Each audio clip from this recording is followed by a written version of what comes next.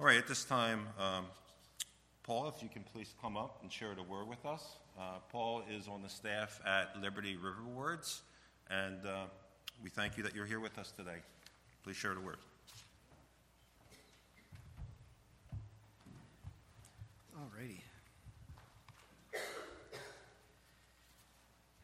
Well, I am, as he said, on staff with our sister church, Liberty Riverwards, in the Fishtown, Kensington area. And it's my pleasure to be with you this morning to look at God's Word together. As we prepare to hear from God's Word, let me just start by asking you a question. What do you believe about God? When you think about God, is there a picture, a character that comes to mind?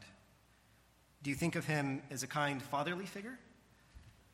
Maybe you think of him as sort of an old man with a big beard portrayed by Michelangelo on the Sistine Chapel.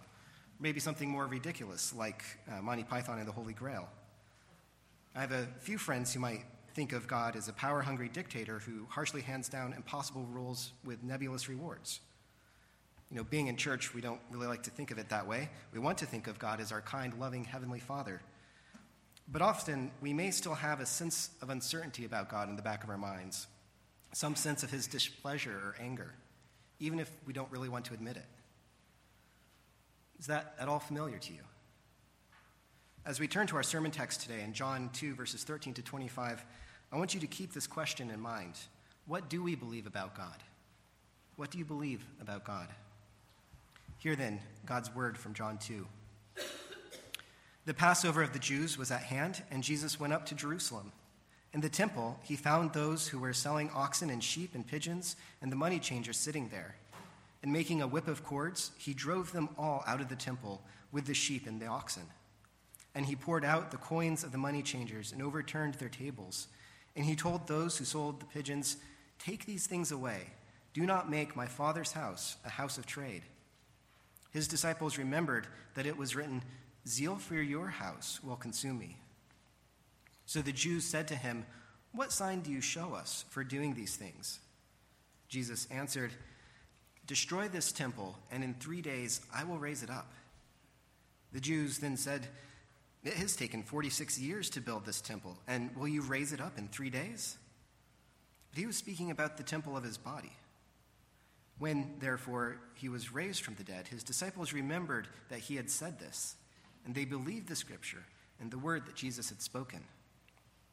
Now, when he was in Jerusalem at the Passover feast, many believed in his name, and when they saw the signs that he was doing.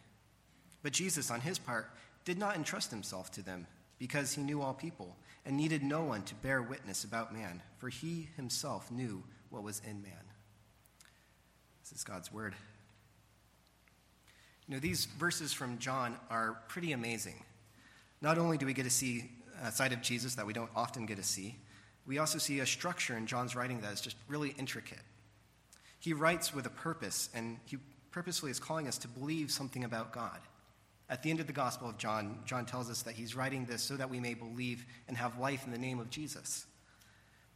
So he's telling us something about God here. He's telling us that God is our Savior who wants us to be with him. And so as we think about believing what we believe about God, we need to be reminded of this. Our main point today, God is our Savior who wants us to be with him. John 2, 13 to 25 fall neatly into 3 sections that all work together to describe God and his work of salvation. It starts with God the Father's plan. The first thing, we are reminded of the work of God through history, the problem that we face, and the promise that he's made. Next, we see the Son's solution. Jesus shows us what it looks like to come before God and then teaches us how. And finally, we see the reality of salvation, that we're not left alone. We're not left without help. So to start with, what was God the Father's plan? When we first come to this text and read about Jesus driving out the money changers and making a whip of cords to drive out the animals, it sounds pretty different. That's not what we normally see Jesus doing, right? Reading this may confirm some of that negative view of God we struggle with. But let's take a moment to think about the context of these verses. You know, what's going on here? First off, verses 13 to 20 and 23 provide a key time marker for when these events are happening. It's the Passover of the Jews.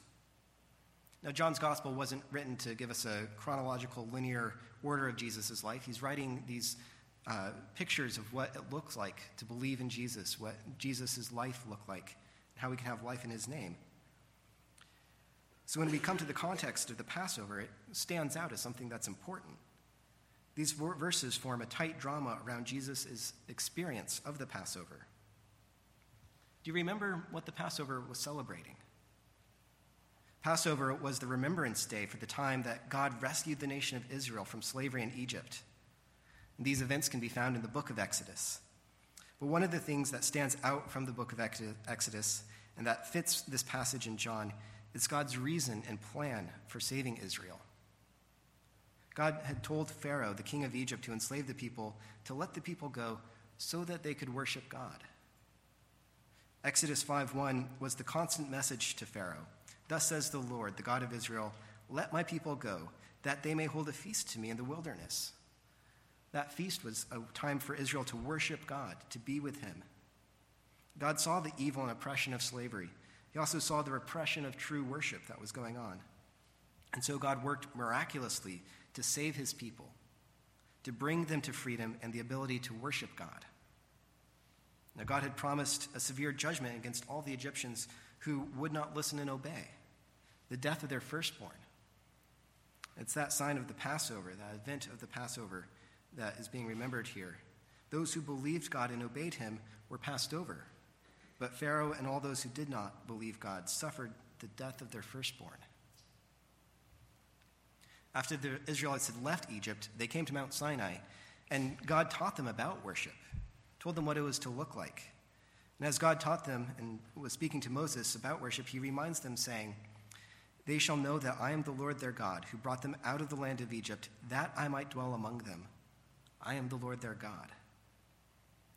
The worship of God was the recognition of his presence and his promises. God with his people was the promise.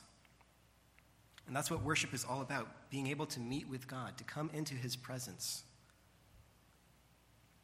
God gave them clear instructions on how to do this. He didn't just say, come. He said, come in this way so that we can be together.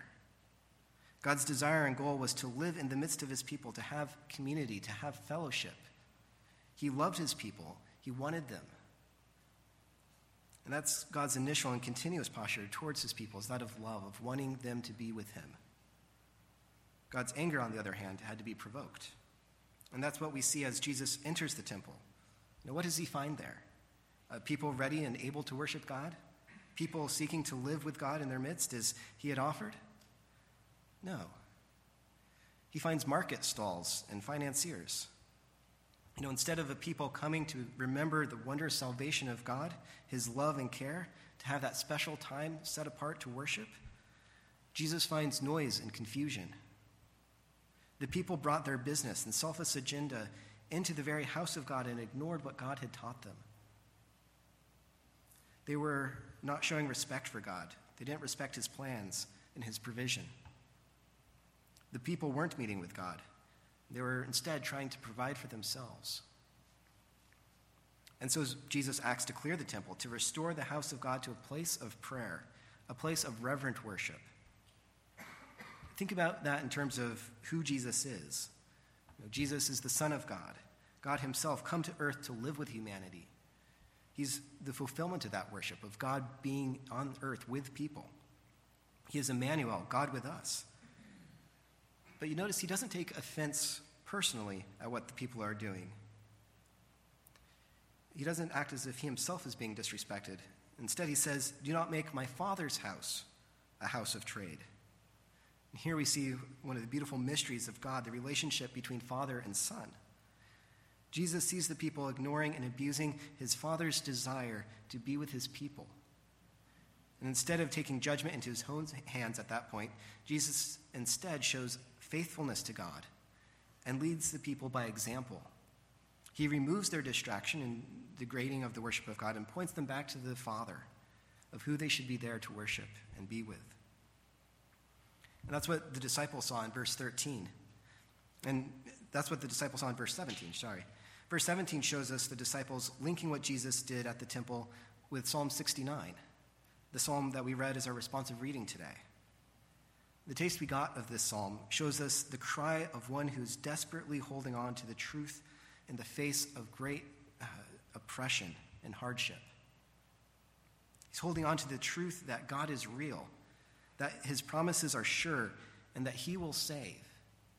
He's holding on to the promise of God's presence and wants to be in his presence. And that's how we are to come and worship, holding on to the truth of who God is, his love, his promise of salvation, of redemption for us. That's how Jesus wanted to come to God, to meet with him, with the other people. That's how Jesus wants us to meet with God, with our Father. So what do you believe about God the Father? Returning to that question, it's tempting to believe the lie that he's only angry and judgmental. But if anything, this whole Passover temple scene shows us God's patience and long-suffering. He longs for a relationship with his people, be able to spend time with you and with me. But the fact is, we share the same problem with the people in the temple. We don't remember who God is and what he's done. And I know that, for me, I often take for granted who God is and believe wrong things about him and make it just comfortable. I ignore the good he's promised and seek instead to provide for myself. I don't want to worship God. I just want to enjoy life. And if you've done that too, then we're both sinners. God's judgment is just, and we both deserve to be driven out of his presence. And that's the problem that we face. And it's a pretty serious problem. Sin, our rejection of God, our ignoring and disobeying his command, results in our separation from God and ultimately our death. Yet there's a glimpse of hope. Remember Psalm 69 that we read earlier. We started with verse 5 where David the psalmist acknowledges his own sin before God. He's a sinner, yet holding on to these truths and these promises, wanting to worship God and be in his presence. Even though he's a sinner, he goes on trusting God because of Jesus, because of the promise that Jesus fulfills. Because in the midst of confronting and correcting the sins of the people, Jesus stands as the ultimate solution. The Son of God, Jesus, is the ultimate solution. Now, if you're familiar with this story of Jesus cleansing the temple, have you ever wondered how Jesus got away with it? Why isn't part of this story about how Jesus was thrown out of Jerusalem for disrupting trade? Why didn't that happen? It's sort of surprising that there's no uproar and kicking Jesus out and claiming that he's disrupting the legitimate business practices of the day. But instead, the Jews ask for a sign. In both John and the other gospel accounts, Jesus' cleansing of the temple is followed by times of teaching. The leaders definitely didn't like losing their business. We see throughout the different gospel accounts that they immediately start plotting against Jesus, but secretly. It seems that the people saw that Jesus was doing what was right. Jesus' actions were clearly obedience to God and couldn't be faulted. Now, it's this tension in the people that draws out more questions, and especially that question for a sign. They wanted him to prove his authority. In the context of the Passover, I think we might hear the people asking, "What right do you have to tell us how to worship? Moses showed us signs of God's power and authority. What can you do?" And Jesus answers by telling them about a real sign that sounds impossible. "Destroy this temple, and I will raise it up in 3 days." That sounds impossible.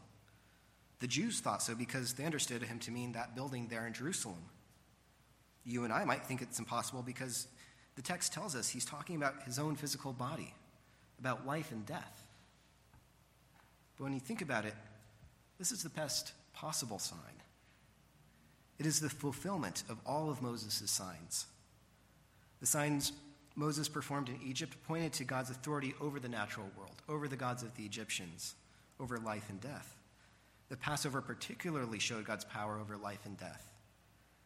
And the Passover reminded the people of God's justice. And it showed how God's justice would be satisfied by a substitute.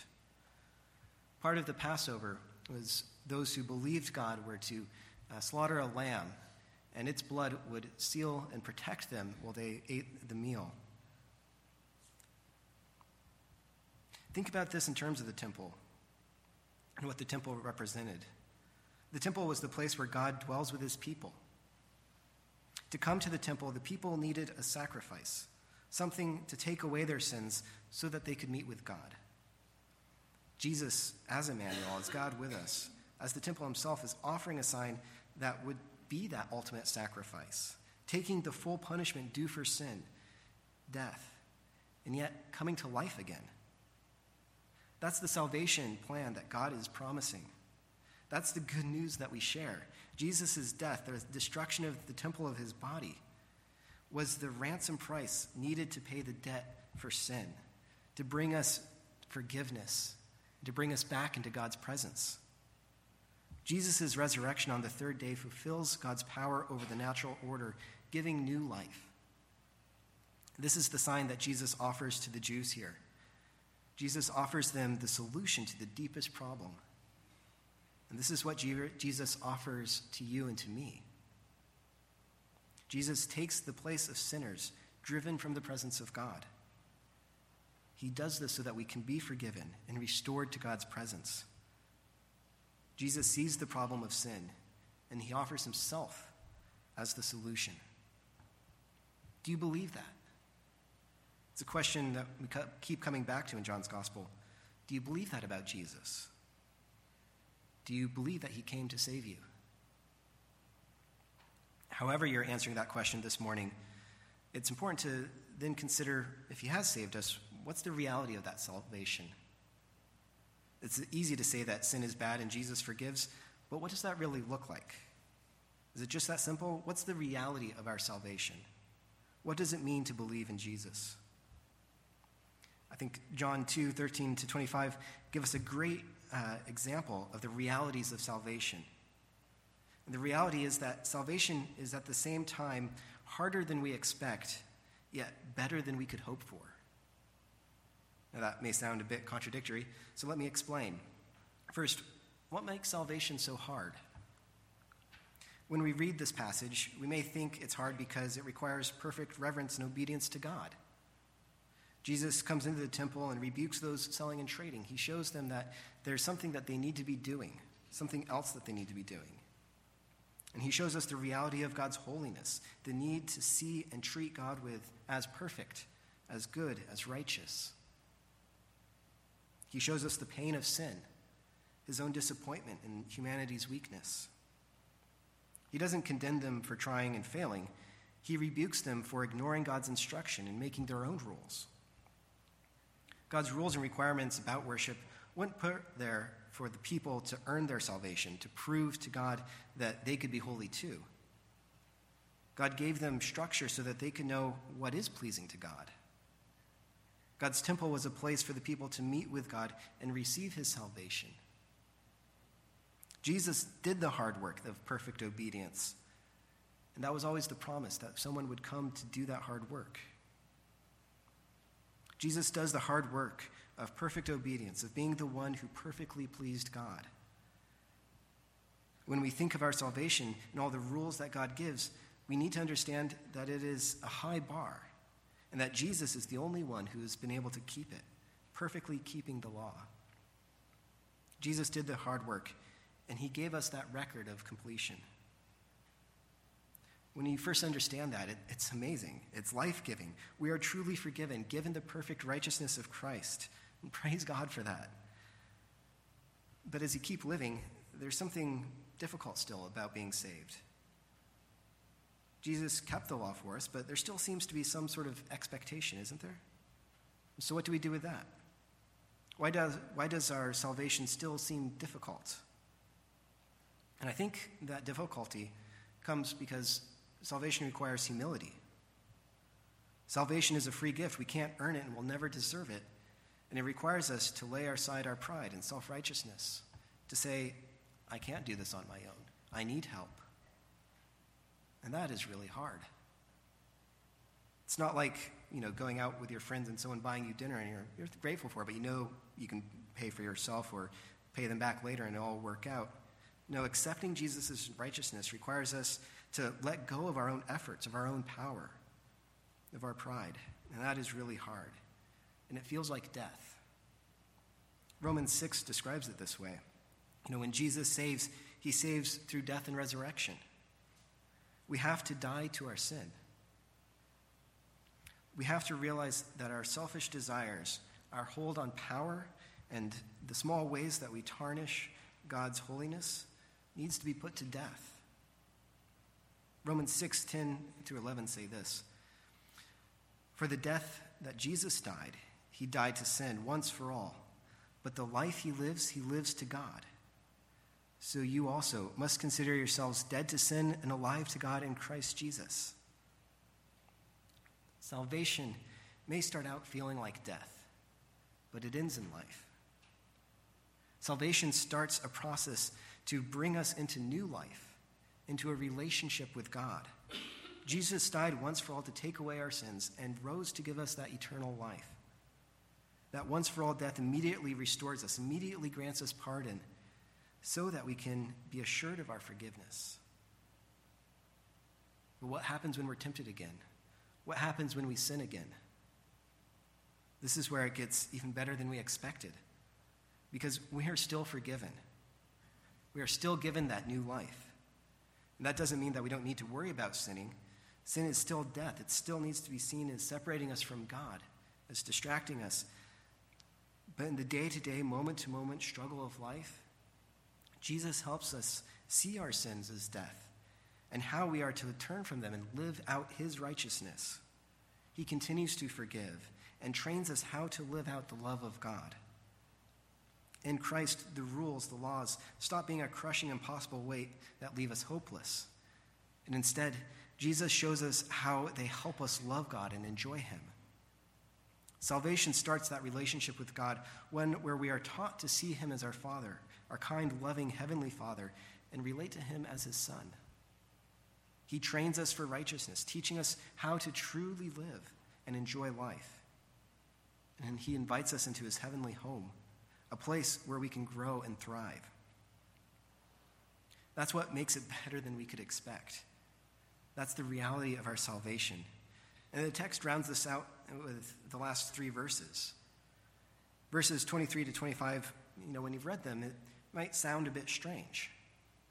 Jesus has been showing and teaching about life in God's house, and it seems like the people are starting to warm more and more to the idea. But then we read, "But Jesus, on his part, did not entrust himself to them because he knew all people and needed no one to bear witness about man, for he himself knew what was in man." What do we do with that? How does that make salvation even better? Well, I think it shows us two things. First, we see that Jesus really wants that deep personal relationship with him. Salvation isn't a free ticket that we can just trade around and take if we want. It's deeply personal. It's a heart and soul connection. It is free. And we can't do anything to earn it. And Jesus saw that he had a lot of popularity, that many people were believing because of what they saw, the signs that he was doing. But Jesus knew that belief based on a fad or just on popularity wasn't going to actually save people. Their spirit needed to be engaged. The people's heart needed to be transformed. What makes salvation even better is that God takes it really seriously. It's not something that was trivial or without cost to him. There was a great weight. There's a lot of thought that went into it. And that takes us to the second thing that these verses point toward. The relationship with God that salvation brings requires the ongoing work of the Holy Spirit. We saw in verses 13-17 how God the Father promised and planned for salvation. Verses 18-22 tell us the work of Jesus, the Son of God, working out salvation.